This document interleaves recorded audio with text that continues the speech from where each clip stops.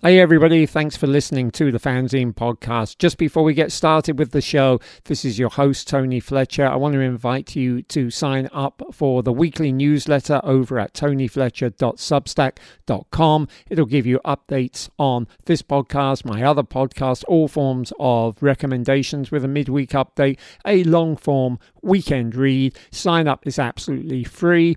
There are interview archives, additional podcast features, and you will be able to see more of the fanzines that we're talking about on this show. That's tonyfletcher.substack.com. Thanks again. Now on with the pod. So this is pretty funny, if you think that you and I would have first have met in Notting Hill Gate, where you had better badges, back in very early 1979. We're now sitting outside in the Catskill Mountains because we both lived in America for a long time and stayed in touch. And I'm catching you right now as you're flicking through this Best of Jamming book. It's the Jamming Fanzine podcast.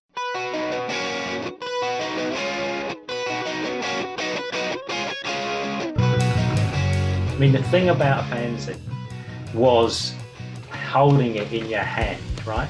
And looking at the way it had been put together and the punk way it had been put together, quite frankly. And it had a staple in it, and that is a fanzine, right? Episode 3, Image as Virus. Tony Fletcher here, and welcome to episode 3 of the Jamming Fanzine podcast. We started this show to coincide with the new book, The Best of Jamming, Selections and Stories from the Fanzine That Grew Up, 1977 to 86, published by Omnibus Press and available pretty much everywhere at this point. The Jamming Fanzine podcast, however, is a standalone show. It's an opportunity to have conversations with writers, photographers, musicians, label and record store types, and other people who were around the culture of those times. Most episodes will feature myself as former publisher and editor of Jamming in a Zoom conversation with two or more, hopefully like-minded people that may or may not have met each other before, and will tackle a specific aspect of the culture, as you'll know if you listen to the first two episodes, From Classroom to Clubs and Mods and Sods. This time out, though, the conversation is one-on-one and in person. As you'll have heard from the introduction, Joly McPhee and I go back several decades to when I was just 14 years old. Joly, often known just by that single name, was proprietor of Better Badges, the seminal printer of pretty much all the button badges you would have seen on lapels and satchels and shirts and ties back in the late 70s and early 80s, not just across the UK, but probably in the States as well. Joly estimates that over his 7 years of running Better Badges, he printed some 40 million of these pins, as they are called in the States, in total. That initial meeting between Joly and myself was one of those serendipitous occasions that had lasting benefits for the both of us. By an additional coincidence, after each of our businesses imploded in the 1980s, and in the interview that follows, Joly extrapolates perfectly the kind of problems we both faced as creative entrepreneurs turned hapless businessmen, I should probably say. We both ended up in New York City, where we frequently ran into each other all the way through the 1990s. I moved upstate in the early 21st century, and fast forward to September 2021, Joly was vacationing in the Catskill Mountains near where I do live, and so I hand-delivered his Best of Jamming, and we sat down, perused through it along with some original copies of the 6 issues that he printed at Better Badges, and had ourselves a conversation that pretty much traced Joly's entire life. It has been edited for length and additionally filtered to minimise the sound of the passing stream. If you can hear any of our cut and pastes, well hey, that's fanzines for you. As it happens, I'm recording this intro from a different set of mountains, the Andes in Colombia, yes, the country, where I'm on a writing retreat and where I'm rather appalled to have heard myself on the intro generically reference America at the start of our talk when I should have specifically said the USA. They take that kind of thing seriously in Latin America, as well they should. The Robin you will hear mentioned is Robin Richards, who was intrinsically involved in the design of Jamming. Neil at Smash Hits should probably be Nick Logan, who went on to found The Face. Sherwood is Adrian Sherwood, an important dub industrial music producer. Keith would be Keith Levine of Public Image Limited and more, and you should be able to fill in any other gaps yourself. We pick up the conversation with Joly, an inveterate hippie active in the 1970s free festival scene, having just printed his first badges at one such festival in Devon, right at the point of the new subculture that of punk rock, comes along and intersects with his hippie ideals. I'll pop back at the end to round things up and tell you how to find Joly online and what we have coming down the pike. Enjoy. Image as Virus, with better badges, Joly McPhee.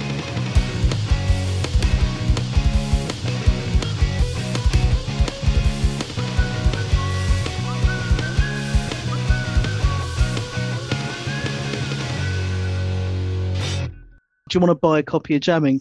So you are hitting on something straight away that I think is really important to the whole punk, post-punk, the fanzine culture. The notion of a sort of year zero doesn't hold water. That essentially there were a lot of people involved in the creativity of punk who had been hippies or were still hippies. I used to say at the time that we got what we wished for. In some we had the vision kind of thing.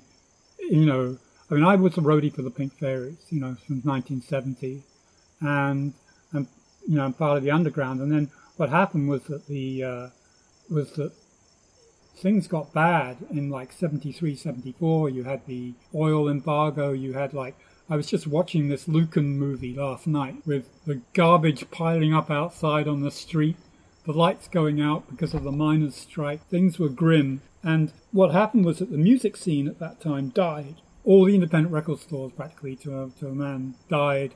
And the only place you could buy music was in Woolworths or Smiths, yeah.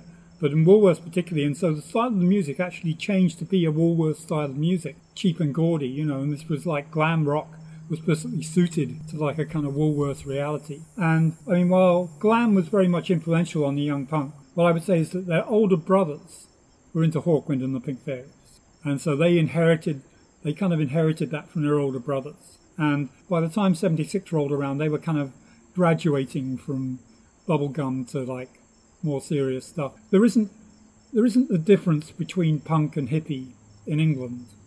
I mean, and it's kind of reunited at crusty punks in the 80s.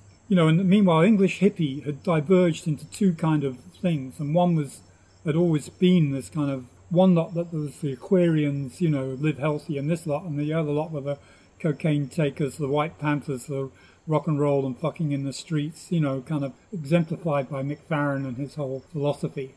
And so all this bad scene happened. There was nothing going on. I mean, we all went off to listen to like Weather Report and stuff at that time. The scene was dead, and eventually it sort of revived from nothing into pub rock because the only place people could pay was in the back rooms of the pubs by about 75. And sure, people like me have been listening to music since I was 8 years old anyway. It wasn't like I didn't know about hippie culture, but the more I've had the chance to reflect, I've realised that the young punks needed people who had a little bit of experience in trying to run a business.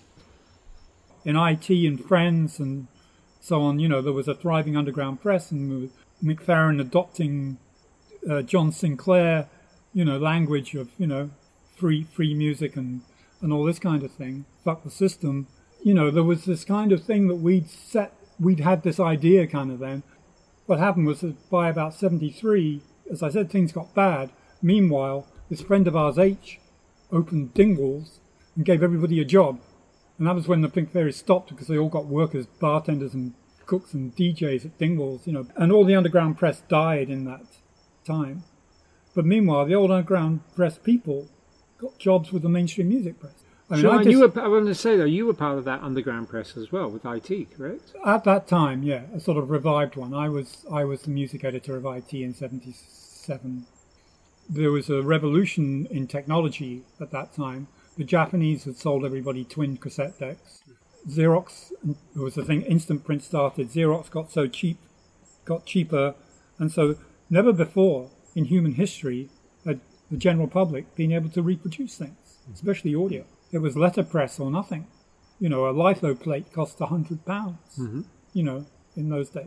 That was what enabled the whole thing. I mean, it would have happened because of that technology, because DIY technology enabled peer-to-peer. It probably began with the kind of thing where a friend would just record an album for you at school because you didn't have the money. It was on cassette. It was basically John Peel and twin cassette decks. Yeah. And smart bands understood this, and like Susie and the Banshees, that didn't sign the deal and held off. And meanwhile, every school playground there was in the country, there were people swapping Banshees Peel sessions. Yeah, Banshees yeah, Peel absolutely. Because I was at school, and it was. I mean, that stuff was seminal. Unsigned bands. Love and Avoid. Yeah, Yeah. And those versions. I mean, so many Peel sessions were better in the Peel sessions than on the record. The Slits one did well too. Yeah, the Slits ones were amazing, but particularly bands that took a while to get signed. Those sessions were utterly. Meanwhile, legendary. Nils is out there painting "Sign the Banshees" on sort of bridges and roads. Right. So you got the badges going as a sort of an entity. It's funny you started off with your Hendrix and your and then so I did Stonehenge, and then I came to London, and I had a thing where I'd got this job somehow painting Eric Idle's kitchen, and I'd subcontracted it to my friend Mike Williams. He was in there doing it, and so I went to London, and so that's in St John's Wood, and so I'm there, and Patti Smith had just played, and the Roundhouse, and I saw that was a big deal, and I'd missed that, and then I went to playing with the Fairies was Martin Stone, who was from Chilly Willy, who was my friend, and so I saw he was playing with the 101ers, so I went to see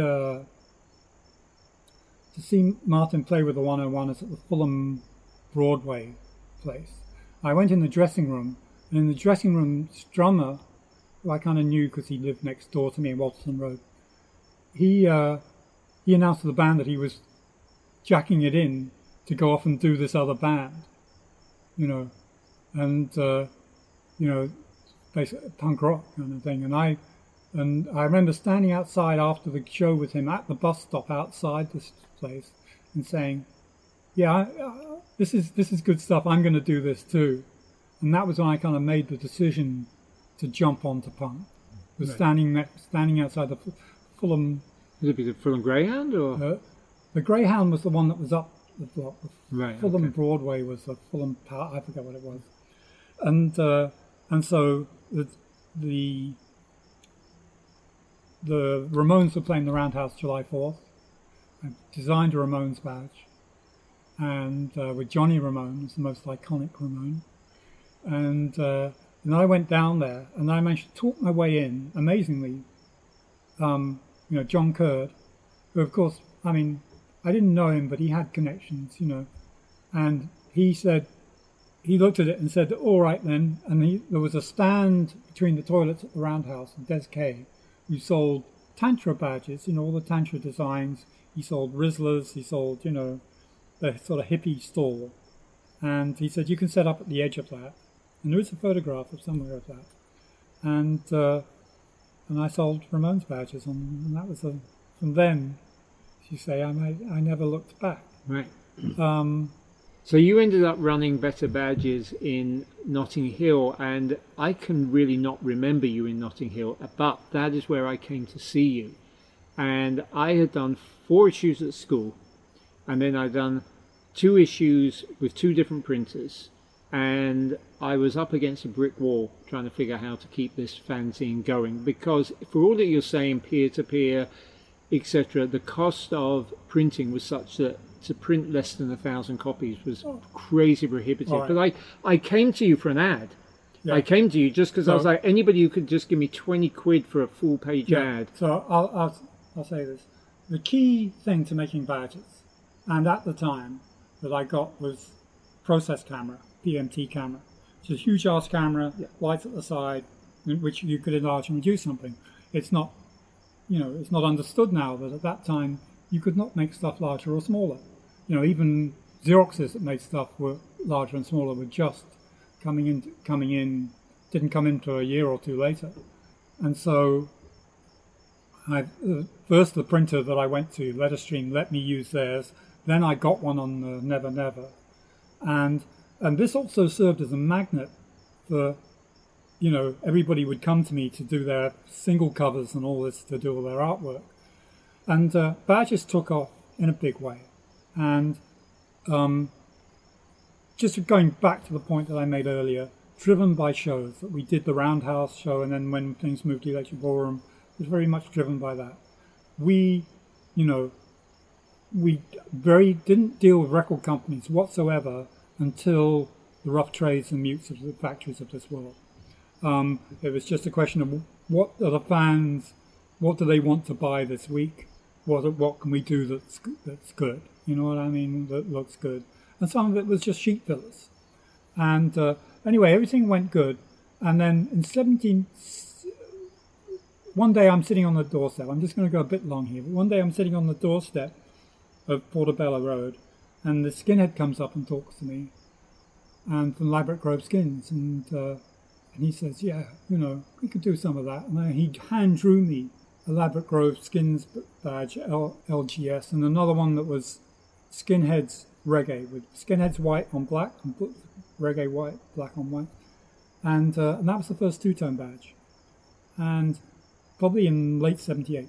By 79, two-tone had taken over. So two-tone was very easy to reproduce. And so suddenly we found ourselves being bootlegged. You know, my badge, we weren't the only game in town. Badges were appearing on every street corner. You know, it was Carnaby Street, whatever.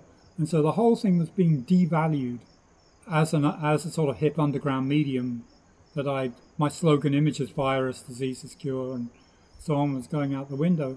So that was one of the real reasons why I decided to get into fanzines. We'd always sold fanzines on the badge store. I wanted to associate badges closer to fanzines in order that they'd be seen as, to differentiate them from the junk. Right. You know, at the same time, a salesman from Romeo Vickers showed up and said, yeah, we do this tabletop litho machine. And I said, okay, fine. And rented the basement room to put it in. And then I set about teaching myself I needed to learn to print. And that is about the point when you walked in. But I think that before you actually offered to print the fanzine, you said, I have this camera that I can actually do the artwork for you, because the artwork on issue 6 was so terrible, because this company had, where we tried to lay things out, they half-toned entire pages.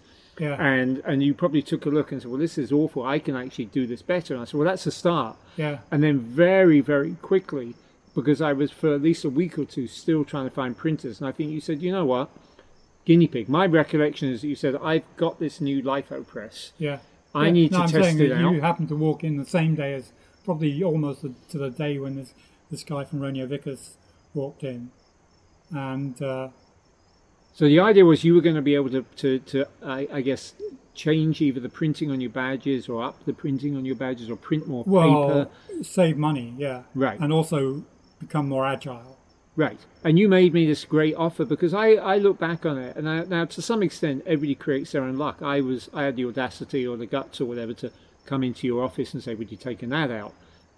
So I get the credit for that. But you get the credit for the fact that I was coming up against a brick wall, and I'm not really sure what would have happened with jamming. I had the enthusiasm, but you couldn't get anywhere with printers. What are they going to do? You know, you go in and speak to them, and they say, well, it's going to cost you this much. You're a kid off the street. There was very, very little, and the Xeroxing was not cheap either. Well, people did it on their, in their mum's office and things. Exactly, I didn't have access to that, so I was now being not into things illegal for obvious reasons. Yeah, I just didn't have access. So, and it was beyond being a school fanzine. So I was really, really stuck. And so when you said, guinea pig, I'll just charge you cost, and we'll try and do this together. What came out, which was that Jamming 7, was actually not a great print job, but it saved the fanzine. If you look at it, probably you can see the pages that I started printing versus the ones at the end. I got progressively better. On the first page, I'd never printed. I would have done the cover afterwards, but on the first page, I'd never printed anything in my life. But as I know in this Best of Jamming book, I think we probably threw away as many pages as we printed. I mean, I just remember you'd be like, I can do it better than this. I can do it better. And what was meant to be a weekend, I think you said, come up on Saturday and Sunday, and we'll print this off. Story of my life. And about 2 weeks later, we're like, hey, we actually have 1,000 copies of a fanzine. Yeah, I mean, that's the same one, just stapled. So this is the same That's the same issue. Same issue. But then what did definitely happen is he said, you know what, I print badges in more than one colour. So if you don't mind just using whatever colour I've got available, we can have some fun. Jamming 8 is when it really came together, the new group special. So in between this and that is when I'd actually bought printing presses. Mm-hmm. And I brought these from a store that was going out of business in Covent Garden. And I got the guy who sold them to me and his brother came to work for me as printers. Mike, who was a born-again Christian, whose sole thing was promoting his wife as a born-again Christian singer. And Pete, his brother, who was a Millwall fan, who continued to work for Better Badges for many years.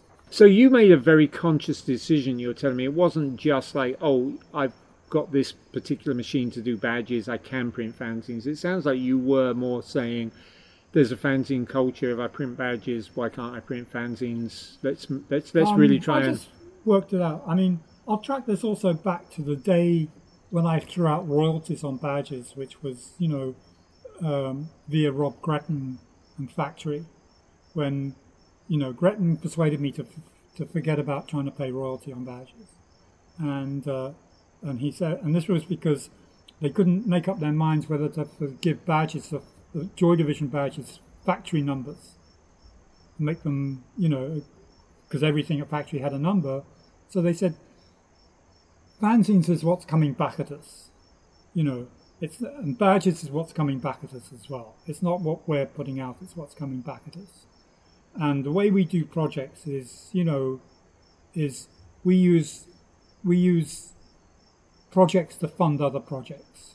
And so you'd be better off, we don't need the money, we'd rather you give the money to the next band coming in the door, and do a deal, do a setup where, and I said, yeah, that makes sense to me too. So I threw out trying to account royalties and just said, any band that comes in the door with their badge, we give them 200 free badges. We've got the simple rate structure, 5p to make, 10p to the store, 20p to the public. And so I worked out that I would do the same thing with fanzines, and it would, but basically it was 2p a sheet, double-sided, and was the cost of making. So, and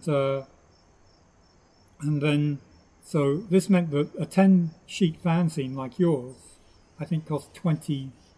Well, so I don't know how we managed the finances of it, because you've got... Right, well, after that issue 7, which was, passable, when we did this one, you said, well, I'll still do it for, I still need you as a guinea pig, because, we didn't pull it off last time. But so so whether Jamming 8 was consciously printed at cost because I was already bringing you fanzines, or whether you said, the last one didn't really come out the way I wanted, we'll do this one at cost, and then and then just point people my way. I remember that when I went around with that one, it was the first one that sold out. It was the first one that just felt totally right. It tied in with a very, very vibrant summer of 1979. And all of a sudden, anybody who was running a fanzine said, how the hell did you get that printed? But my memory of spending that 1979 with you is a lot of time spent either at Rough Trade or at Fifth Column, which was up in Kilburn, or inside 286 Portobello Road, having a good time. We would work well together on this. We would pull some late nights. I'd eventually say, I've got to get the last tube home, or I've got to get a tube. I remember your mother coming to the door. That's what I remember. And my mum would come and pick up the finished fanzines, because somehow they had to get all the way back to what would have actually at that point still been around the Gypsy Hill area, West Dulwich. I mean, what else can you tell people who are listening about 286 Better Badges? I remember your cat. Jimmy. Yeah. Jimmy used to crap. One of the key things of the badge business was buckets. We had these yellow buckets that we bought from the hardware store, in which we had badges, and Jimmy the cat used to crap in these buckets of badges. So you never knew when you put your hand into one of these things what you were going to hit. But I started Better Badges basically in a garage in St Stephen's Mews, and then as I got bigger, I went to 286, talked them into renting me the top floor. I kept the garage for production. Then I moved the stock into the basement and moved production in, and we got the room. Moved the camera and everything in the middle floor. That's what I remember. In the old bathroom. Camera was in the old bathroom, and then we got the front room for the designs. We had 3 floors, You know, That's well, what I two and a remember. half. Where We did had you two live? and a half floors. Yeah, did you live on the top floor? Crashed in one room on the top floor for a Right. bit. I used to work all night, and then I would go to the Portchester Turkish baths and sleep off during the day while the staff came in and worked. And my routine would probably have been I'd come to see you after school. Yeah. Because, I mean, you know, I did have school, and I would Yeah. come in the afternoons, and we'd work on not so much the layout, but doing the camera work. And then, you know, I would have to leave you to catch tubes and buses home. You know, I calculated that as I left in '82, I calculated I'd made 40 million badges. 40 million badges. Yeah, in those 4 years, and I didn't make a whole lot in the first year. So really, Well, 6 years. You said 76, 82? 76, 82, yeah, 6 Yeah, years. that But was it was 6 really, it was really. Wow. During that kind of time, we used to run 50,000 a week on the badges. You know, it was short-lived, but it was quite intense. Well, you know, you Production. cannot underestimate the importance the badges were. You know, you often mention the image as virus, but I mean, for kids, it was just as simple as the badge is the message. It's something that I used to point out to fanzine people, and you know, it's very aware of that badges you could print, you know, up to 48 on a sheet, one sheet of paper, one-sided, you know, and sell it for 20p. A fanzine you had to print 20 sheet, you know, 10 sheets, double-sided, and it sold for the same money. So it makes a statement about information, and even now. Because people can make a statement with it. Is that your answer? Because people are willing to pay 25p to make a visual I think it's the statement fact on that their it's, yeah, lapel. and the fact that it's a token, it's an encapsulation, and it's a token, and I very much in my badge designs used to try and make things that were very much of a piece. Do you know what I mean? But people come to badges, and even when I came to badges, they start thinking at it and they look, okay. Before we came into badges, you couldn't do graphics. You know, people just did letterpress and slogans. So they think about slogans. You can make badges. You can go and make badges of what's the top 10, you know, Madonna or whatever, you know what I mean? And nobody wants to buy them. But if you make badges of the band down the street, the whatever, then people will buy them. Right. You know, it's the leverage, you know. And there are other aspects to it, because a lot of people would take badges for promo. So I mean, record companies might come to you and just pay you to print badges. Yeah, And there would be promo. I mean, this was part of the premise of Better Badges, was that, you know, and what started me on the route to Better Badges was that I had a Jimi Hendrix I'm Experienced badge that was this big, that Boss from the Pink Fairies gave me, and someone stole it, and I realised that there was no way to replace it. And at the same time, and something that Crass later expressed as you pay. But you, the punter, pay for the badge that the record label gives to someone else. Mm-hmm. So the whole idea of Better Badges was that you paid for the badge and you got the badge, and then you promoted what you wanted to promote. You weren't at the mercy of what was coming down at you. It was people, setting the agenda. And that's partly because the badges look so cool. I mean, you know, they were collector's but items still in their this, own you way. know, Do you this- have this this- particular this- Clash badge? Or I think, you know, you've hit on something. Why were you able to sell a single badge that you could print 48 on one sheet for the same price as a fanzine? I think fanzines were unfortunately had to compete with the Enemy and Sounds, etc., that were printing 250,000 a week and selling for 25p. So the moment that you charge more than a music paper, you had to be so much better than that music paper. So for me, I was always trying to come in at much the same cost as a music paper. Like, here's your alternative. But if you started charging double what the music paper cost, people would say, well, I'd sooner just buy Sounds and Enemy. You were always up against a little bit of that. Well, but by the same token, it was underground, and by being underground, that's what gave it the value. Yeah. As you grew bigger, Oh yeah, the second half of the book, particularly the last third of this book, you can see us wrestling with it continually. I mean, we're trying. I'm proud of most of it, but eventually it becomes a magazine.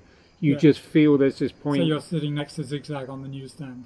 That's exactly at least what we're sitting next to. I mean, to some degree, we are just a monthly magazine. You know, we're not the underground. I mean, we're cool. We're quite a good magazine, but where's the urgency in it? Talk about the end of jamming. Then, you know, how did it end?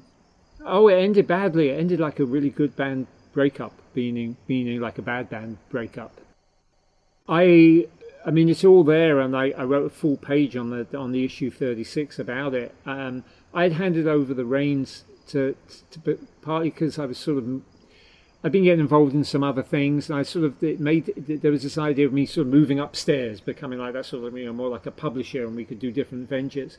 And underneath, and with the people that had made the journey with me, who I then who then stepped in as editors, I just felt like this was no longer. We suddenly lacked all the vibrancy. We lacked everything. The ethos. The ethos was gone, but there was also a sort of unfortunate degree of that competition that can happen. And I found that underneath me, that there were feuds. I guess there was like, look, if you're not editor anymore, get out of the way, which is understandable. But then I was also running into people who go, yeah, jamming's kind of just like lost it. Yeah, it's lost its mojo, which is sort of a deliberate pun on another. The scene changed as well, right? Yeah, so we're talking now. You're at the end of 1985. We've gone through the miners' strike. We've gone through politicization. We've done all of that. You went a lot longer than me. What happened to me was that I had a VIC 20 or whatever, and a Spectrum. I got in 1980. I had a ZX Spectrum, and I looked at this, and you could get a modem for it. And I figured out, hey, if we can do this online, we won't need these piles of magazines to pass around notes at the back of class. And so I could see that it would be online. And and meanwhile I was kind of burnt out. And the scene changed under me. It went from basically punk rock to new romantic and, There was a massive scene change. I mean, jamming lasted a long time and was valid for a long time. How long are you going to be urgent? How long is this going to matter? Yeah. We were featuring the same bands. The final issue had us featuring New Order, Madness, Prefab Sprout, all bands that had appeared in jamming before. We're just going around in circles. We're treading water, all those kind of cliches. I mean, with me, when I got to that, I had a guy who was going to come in as a backer, and who was being the publisher of IT, and he'd inherited money, had money, and he had his accountants go through all my books. And this is probably in 79 or 80, and they went through it and said, this looks like a healthy business, but then, and meanwhile I was beginning to get into cash flow problems, and meanwhile he decided to put his money into doing a theatre workshop in Bristol instead, and pulled out. And I was in too deep to get out. But one just didn't think and that's the point, is you never really thought about it entrepreneurially. You started doing it creatively, and then you end up being an administrator. Yeah. Right? That's every entrepreneur's story. Yeah. You start out with the creative side, and you end up sitting there filling out the books. Yeah. And trying to make sure people are getting paid, or making sure, the supply is going. So the accountant said, you can either go bankrupt or you can leave the country. And there was a crazy period when I was kind of like, okay, it's through, but money's still coming in. Do you know what I mean? But you know that it's going to be meaningless, so you're just going to spend all the money because you're going to be bankrupt, whatever, so you might as well spend it while you've got it. Do you know what I mean? It's sort of crazy little period there before I actually got out. Right. The mainstream culture had caught up. When you were doing jamming in the early days, if you look at the music press was straight text, black and white photographs that they're given, the image, the straight text, and formal, and then fanzines come in and slap it all together, and it's underground and whatever. And so, the first person to really figure this out was Neil, I guess, with Smash Hits, which was, okay, we'll just print the lyrics and throw in some graphics or, whatever. And I advertised in there, and it worked, very well for me. And but by the time the Face and things like this had come up, they had adopted fanzine style and culture, so you no longer had to go to this for that. This is very true, and that's actually a point that's not been made to me before, and I appreciate you making that point, because it seems crystal clear, but I've actually never crystallized it. So I think that's a really, really valid point. The Inkies were known as Inkies for that reason. They were just type, like you said, it was just black ink. And then all of a sudden you're competing with things like the Face that are actually looking pretty stylish. And ID, to its credit, was doing that. But I wanted to read you this part that I saw from the one thing to read you. It's actually from when I did a massive fanzine roundup. This would have been printed January 81. And it's literally the half page is about better badges and fanzines. You having your rant about me homogenizing fanzines? Well, no, I'm actually being very, very supportive. I've reread it, and I'm actually quite supportive. If anything, I'm just accusing the fanzines of a lack of originality. I'm saying, like, so what? There's a supportive printer? Is that, like, given that there are no other supportive printers, is that a bad thing? Yeah, I'm going through the issues, that people are saying. Too easy going about things? Well, yeah. They are, but is that, hey... You said people, they didn't have the hurdle, they didn't have to struggle the way that you struggled. Right, but here's what I actually said. So I say here, what happens when you take a fanzine in to Better Badges to be printed? Basically, you leave it there with notes of what needs to be done to the artwork. Then after a week, phone up every day when Michael Joly will tell you that it's almost ready until it actually is. This can take any amount of time whatsoever.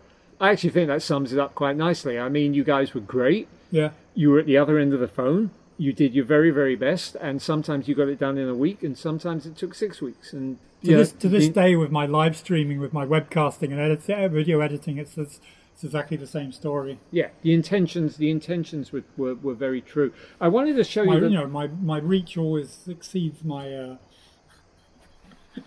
Your vision exceeds your capabilities or something. Yeah, I wanted to show you the last issue because this will bring back, hopefully, you mentioned to me actually as I was putting this together. So we've gone through, there's more and more colour. Robin's doing the covers, a bit more artwork. But the last one that you did, which was summer of 81, we got to go gatefold. And so this would be printed on the large rotor print on the A3 printer. Right. Which we'd learned to do from doing ID. Right, so I'm actually getting the benefit of ID's experience here, of what you've done with ID. But it was another really important step up for jamming. It's still the same, obviously done at Better Badges. Still my layout combined with Robin's layout. You can feel all of that. Same typewriter, but a new ribbon. Sorry? Same typewriter, but a new ribbon. You've noticed, yeah. I think I finally got round to replacing my mum's old ribbon. But the gatefold made a nice difference. Somewhere around this period, I also sent Paul Weller your way to print a fanzine. And so part of the exhibit at NYU of my badges is the actual letter from Paul Weller in original artwork for that. So somehow that has survived. Is that exhibition on right now? Or? No, it went on for like 2 weeks, 3 years ago. But once the book is published, and it'll probably be in the book. Once the book is published, there'll be more exhibits. Right. So there was a box of stuff that I left with a girlfriend that somehow survived, which has gone to Kevin, which has, Right, this is Kevin who's putting the book together. Yeah. So I sent Weller your way. I mean, basically he would have said, this guy's printing your fanzines. Can I want to do a fanzine. And at that point... We were already dealing with John and Anne, I think, on the badges. Right. But yeah, so you printed Paul Weller's fanzine at the time? Yeah. And you were doing literally dozens of fanzines. I did booklets for Young Marble Giants. I did a booklet for the Raincoats. I was printed, Rough Trade Spurs catalogue, of their stuff. We did the flyers for Final Solution. Mm-hmm. And we see some of those, like the Joy Division flyer, going for ridiculous amounts. Are those the Sunday night concerts? Or is that John Curd? I'm thinking of Sunday nights at the Lyceum. No, they used to do Ulu and so on. They did all, Cabaret Voltaire and those kind of. So yeah, they were promoters of kind of post-punk, and we did them all with the color wash on them. So they're kind of, they're kind of unique. And ultimately, you moved to the States, and I moved a few years later, and sure enough, I found you showing up at gigs with your badges. Pins, as we call them here. I went to California, and with the idea of, online. And I got there, and Z Records in Long Beach paid my ticket. I'd shipped them a box full of badge print, and so they paid for me to go out and put me up when I got there. And what I found was, with my VIC-20 and 300 baud modem, was that the people who were online in California were a bunch of hippies. And what's more, the main thing was a thing called The Well up in San Francisco. And these people had a slogan which was, "You own your own words." And the whole idea of image as virus and they were the antithesis. And so they just didn't make sense at all. In fact, Mike Zampelli, who was the son of who ran the record store Zeds, ended up running the biggest BBS in Southern California. He picked it up and so on. And meanwhile, I went to see Motorhead at Billy Barty's Roller Disco next to Disneyland, and the promoter there was. I saw the promoter, and he had a big bag of weed, and he said, "Yeah, and we got Crass is coming." And I went up to him, and I said, "Look, I'll give you John Loder's phone number off the top of my head. Crass is not coming to Southern California, and give me some of that weed, and I'll tell you." And for that, I became the booker for Golden Voice. Okay, all right. And I said to him, "You don't have to bring these bands from California. I mean, through New York. You can just bring them in here." And we did that was in the summer of '83, and I left in early '85. And so we did a that was what put Golden Voice on the map, was that 1.5 year. Gary was a weed dealer, and who loved punk rock with a passion.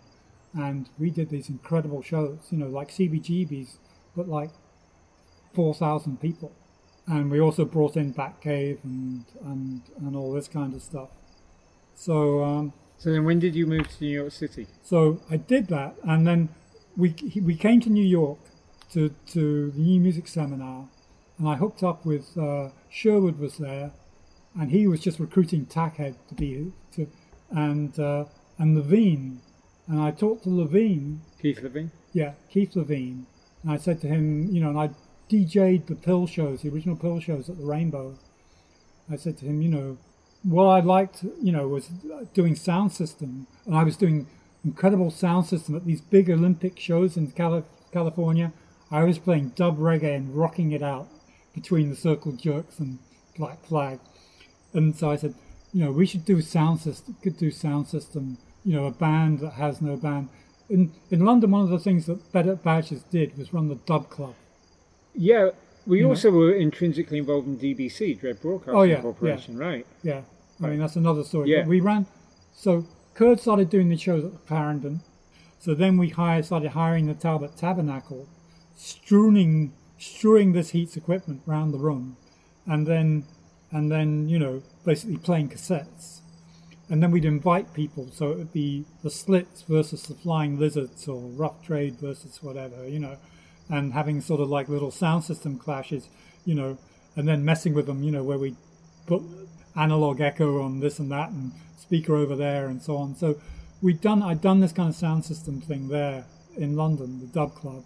And so I went to Levine, and Levine liked this. And so I came back to New York. I started coming back to New York to hang out with him to plan this out. And meanwhile, he got interested in what I was doing, and then he started. And so we actually ended up swapping over. As I came to New York, he ended up he went to California and started hanging out with the Red Hot Chili Peppers and became a skateboarding kid. And so this never happened. The other thing was that what I realized promoting in California was that the key to America is television. And Steve-O from Some Bizarre had got a TV show on USA Network. And so I was like, how the hell did Steve-O get a national TV show in America? I had no place to live in New York. And so what I did was what I always do, is go and live in the Turkish bath. And the Turkish bath had this crazy situation where the owner had died, the son had taken it over, the son was completely feckless, and lunatics were running the asylum. So I was able to live there, basically in return for like washing the towels. And about the second or third day, the guy I met was Stuart Shapiro, who was the producer of Night Flight, who was the people who put out Steve-O's show. And he said to me, go and talk to Fran Duffy. And I went and talked to Fran Duffy, and Fran Duffy, and eventually ended up moving into Fran Duffy's. And once I got in there, I graduated with Commodore 64. I set that up and hooked that up with John Loder in England. And Loder and I had had a conversation in California too about this. And he said, I'm going to put a TV studio into Southern Studios. Set up, and so we were talking, and then from that we set up a thing called Snub TV. I remember Snub. I remember it well. Snub TV. Yeah. Which people in England will deny ever had an American existence before it had an English existence. Yeah, no, I know it did, for sure. And so we set up Snub TV, and I promoted Snub TV online using MCI Mail and Western Union EasyLink. And the thing was that you could send via MCI Mail to Western Union EasyLink, and Western Union EasyLink, you could access all the telex machines. So the whole music business of this stuff ran on these importers like Dutch East and whoever. Yeah. So I would run the whole lineup of the show before it went out, a week before it went out. So it chunta came out of their telex machines, and did this really, and we had good ratings and did really well with that. And they always had the records. They knew what was going to be on Snub. They knew to tape it, all the record stores and so on. So that was actually a pretty successful campaign. Yeah. Again, financed by some drug guys that Fran had tapped for some money. Right. But produced on $2,000 a show. When I first got here, I suddenly got sick. And I had chronic fatigue disease. I could not stand up. I went to an exploited show at CBGB, and there the exploited show was Dodgy Brian. And Dodgy Brian was a Better Badges customer who distributed to all the stores, all the Virgin stores in Scotland. And he was there merching the exploited. And he said, I'm setting up a t-shirt printing thing in New York. Come on in. So I went to this t-shirt printing. He had a t-shirt printing set on 205 West 14th. 14th and 7th Avenue, Sheridan Square with that T-shirt thing on the corner. Right. So anyway, I went in there, fell on the ground and couldn't stand up. Literally could not stand up. And, who knows, what caused it. So there were Japanese guys in the front room also printing T-shirts. We sold T-shirts on the Hard Rock Cafe T-shirts on the street. The Japanese guy took me in and raised me back to health. Over 9 months or something, it took me to get back into shape. So I helped them sell T-shirts on the street. And then there was a girl here who'd been Nancy Breslow, who'd been my agent here, and she had a stock of badges, so I got those badges. And I was outside Second Coming on St. Mark's, In England, I went from that roundhouse stand to 40 million badges, 50 grand in debt. I said, I'm never going to do that again. So it was never much more than me. I had occasional helpers. So I just did. Yeah. I think you kind of learn from those things. I was better off I'd be better off if I just kept doing the roundhouse stand and never done all the rest of it. Though I learned my own limitations. Yeah. I mean, I hear that because I ended up with debts from jamming as well. Maybe a good place. Funny enough, this is still going to be 30 years ago, but it's a good place to sort of take it on how your spirit was always your spirit. I was running that club night at the Limelight in the 90s, and lots of people would sort of communion. Lots of people would want in on the action, but you would simply show up, set up your badges, and start selling them, and no permission from anybody. I mean. It was irrelevant, really, that you knew me, because you'd been doing that even if you didn't know me. You just walked on in to Peter Gayson's Limelight, set up your badge store. Yeah. You had your badges. Well, there were for a few people there. There were a few other people selling odd jewellery and so on. Yeah, but most of them. I remember there was this guy Buzz. Yeah, but most of those people asked for permission first, and your sort of anarchist spirit, hippie spirit, was such that you would just be like, "Oh, I'm setting up here." I'd be like, "Oh, hi, Joly." And for me, it's it just circles back round to funny the journey that we ended up taking from me walking into what I guess was the Notting Hill place back in probably the very start of 1979 to being here in 2021. Yeah, We're both there are upstate. occasionally, there are other people like this that I kept running into all my life. Val from the electric chairs I went to school with. He was in the class below me at school. Then he shows up, playing with the Rockets, and before even the garage, when I was at John Manley's, he was there, and then he worked for me on mail order. And I ended up in California, and I ran into him, and he's working as a bike messenger. Right. Right. Well, sometimes these relationships are important, and like I say, we end up doing sort of similar things. Maybe attracted to the idea of restarting in New York City, and we've both been very much about communication of one way in shape or form. So I guess the paths are going to keep crossing. At the Ritz pin stand, I used to do a thing called the pin test, where I would make badges of the support band or whoever, to like shock them, and then come in to see what they did when they discovered that there were someone in the basement selling their badges, right? And and so sort of 9 out of 10 would say, "Oh, those are great. Can we have some?" But 1 out of 10 would say, "How dare you? Who gave you your authority to make those?" Or whatever. You're ripping us off. And those people, you could say, either they were going to die immediately or they were going to come top 40. Do you know what I mean? I know exactly what you mean. I know 100% what you mean. They were either going all the way or, but they were not part of the indie spirit. Yeah. Yeah, no, I fully. And it was a thing that, when I threw out royalties originally, that the bands that the bands that were selling well were the people who came around asking for royalties were not the people that were selling the badges were selling. Yeah. You know what I mean? Yeah. The ones that came in and said, "Yeah, just do more of it." Well, I think Rob Gretton is the prime example. Yeah. He's like, but the Clash was a good example too, basically. I mean, the Clash was a funny thing. I did like this really horrible badge, and Bernie Rhodes hated it with a vengeance. And then so he came round and did a deal where I could repro the police badge if I got rid of that. Right. But basically, I paid them some money to take their van to Europe the first time. That was a deal with Bernie. So but after that, they never asked for money. The police, we did all their stuff. They never asked for money. So. Well, I have to wrap this up, but I gotta say, it's lovely just to be sitting here in such a different environment. But I do particularly look back. I guess it would be sort of 1979 when was just like a really good year, and spending a lot of time in that dark room with you, in that camera room, and everything seemed to roll off the presses, and jamming just took off leaps and bounds in the space of 2 to 3 issues. It went from being like, I'll never get another issue out, to this is the happening fanzine, and a lot of it's right place, and right time. Panache was pretty happening.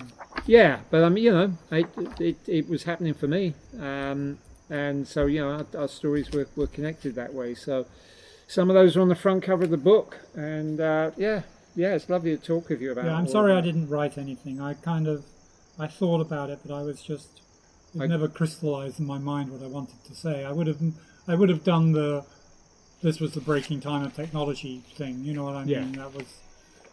That's my main input. Well, we get it on a form of digital tape instead, which is.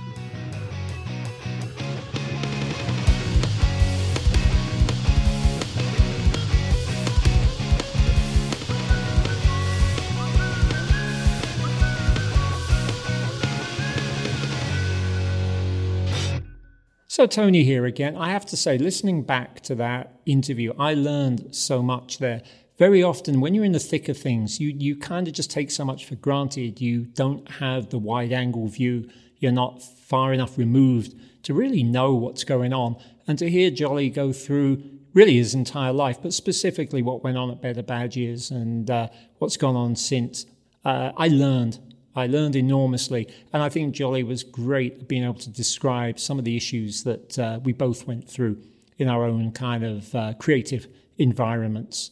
As you would well expect, Joly remains very, very active in the online world, and you can find him at punkcast.com. You can find him active on Facebook and on various groups on Facebook, including Subculture ones and Better Badges ones.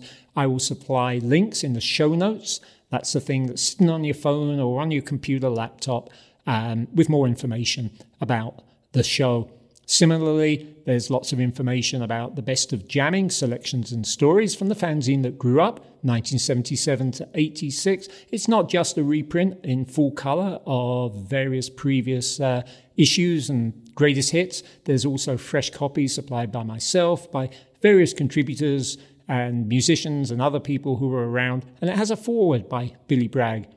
We've got several other interviews already recorded for this show. It got kind of really busy around publication of the book. The way things stand right now, I think the next episode will probably be called The Politics of Fanzines. But you never know. We'll see which one actually makes most sense as we get a little closer down the line. The show does drop every other Thursday, and I'll leave my friend Jenny, who I've known all the way back since I was, again, 14, 15, and I'll leave her to read the credits. And thank you so much for listening.